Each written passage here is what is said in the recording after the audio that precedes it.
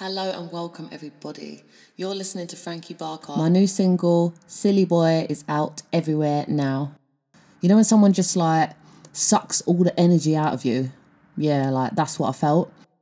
So I just freestyled and reordered the lines afterwards. And that was the first time I've ever actually written via freestyle. I've freestyled before, but I've never actually got a song out of it. So one of my creative goals was to write a song without a chorus. That idea I had was in the back of my brain, and then when I was freestyling, it just magically came out like magic. So yeah, choruses are quite good because they give you a break from the emotion of the song, and Silly Boy doesn't give you a break. It's claustrophobic, suffocating, and it really burdens. If you're going to put out a depressing song, it could trigger people and you want to avoid that. Do you know what I mean? But you also have a duty to discuss these serious issues that happen to people every single day and not stay quiet about them, because that's why these issues are still happening, and that's why people can't spot abusers, and that's why people have a hard time recovering or sometimes never recover because they've never been able to speak about it, and that there is hope. It's quite a simple song, but it's hard hitting. I like to write simply, but with those simple ideas and concepts and simple words, I'm encompassing a larger idea and trying to capture a universal thought. In the song, I'm kind of singing about a taboo as if it's normal. That kind of represents part of my past experiences. And it also brings such a stigmatised issue to the surface. And it brings it to the surface without putting pressure on anyone, without asking anyone to admit it, without accusing anyone. It just says, this is happening and it's real. So I'm going to talk a little bit about abuse itself, domestic abuse itself. And I think they are the worst kind of relationships to have because they are so hard to spot.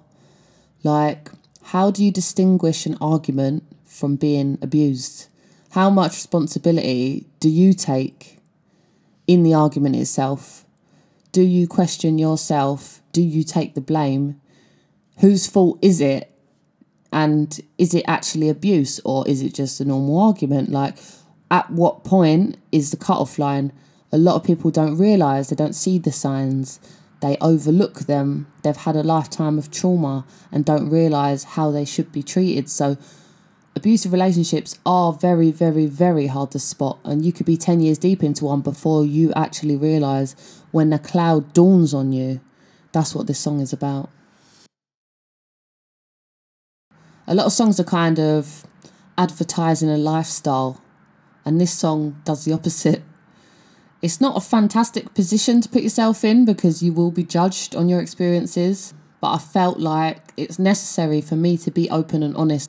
A lot of people are in denial, and I'm just bringing the truth and talking about my real life experiences and just wanting to be one of the people that tells the truth and one of the people that can consolidate someone else, just like Akon, our dad's Eminem, did for me when I was having times of trouble.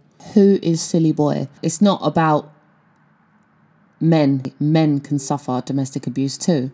A metaphor for any person in your life that doesn't realise how bad their actions are affecting you. But this song is just I can't fight anymore. It's like me giving up, surrendering to the abuse, and feeling that way is not something that anybody's going to be proud of, but it's an experience that I went through when somebody just sucks all your energy and you're just done. You just got your hands up and you're done. Just hate me. I'm ready to die. Do you know what I mean? And people get to that point. People get further than that point.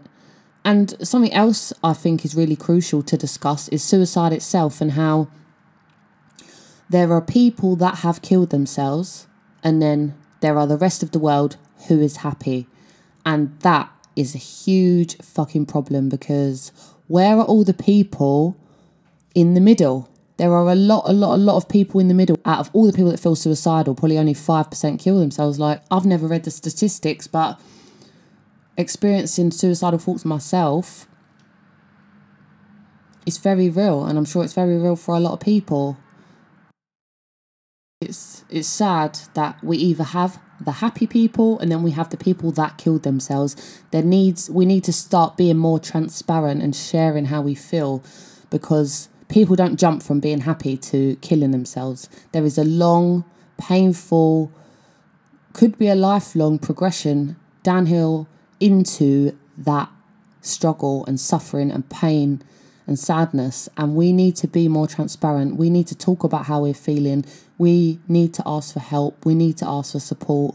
We need to work out the things that are causing us struggle and try and remove them if possible. I feel like I'm the first voice to say that, hi, I'm in the middle of the happy people and the people that have committed suicide, because there are lots of people in the middle, but apparently no one's in the middle because we're all too busy playing tough. And I am going to be vulnerable, and even though I will be judged, I am going to be vulnerable because it is important. It is so important to let other people know that they're not alone. We don't always have to be strong. We don't always have to be tough. Sometimes we put our hands up and say we've had enough. Domestic abuse has definitely shaped who I am as a person, and it's determined my future somewhat, and it has affected the relationships that I am having in the past, today, and in the future.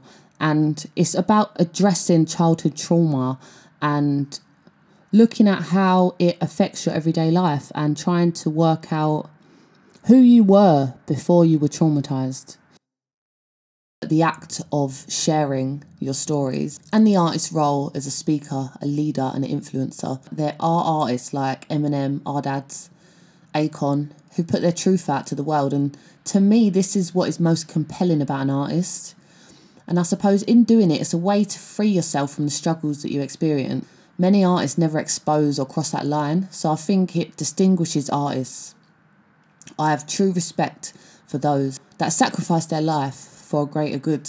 People that are putting themselves up there not to be adored, but via taboo to be ridiculed and shamed and judged and seen differently. The artist had to live that in order to write a song about it. So you kind of look up to them. You respect them for going through that experience, and you start to see them as a role model. And I've noticed that a lot of people always deny their responsibility of being a role model because they're sinners. They don't want anybody to look up to them because they're sinners. However, I think we can learn more from them as sinners, and we can save more people too. But yeah, I just want people to understand who I am, where I come from, and not get it wrong. Do you know what I mean? They need to know the story from the start. They need to know where I was born, City Life. They need to know what I experienced, Silly Boy. And each song I put out is going to be a little snapshot of my life. Colourful, chaotic, yes. And what's next, I hear you asked? Paris. We're going to Paris, the most romantic city in the world. For that song, which is called J'adore, I am working with Rebel One, a fantastic producer. So make sure you check out Silly Boy, my new single that came out on the 15th of Jan 2021. Hope you like it. And we'll be back very soon, because we're going to Paris, baby.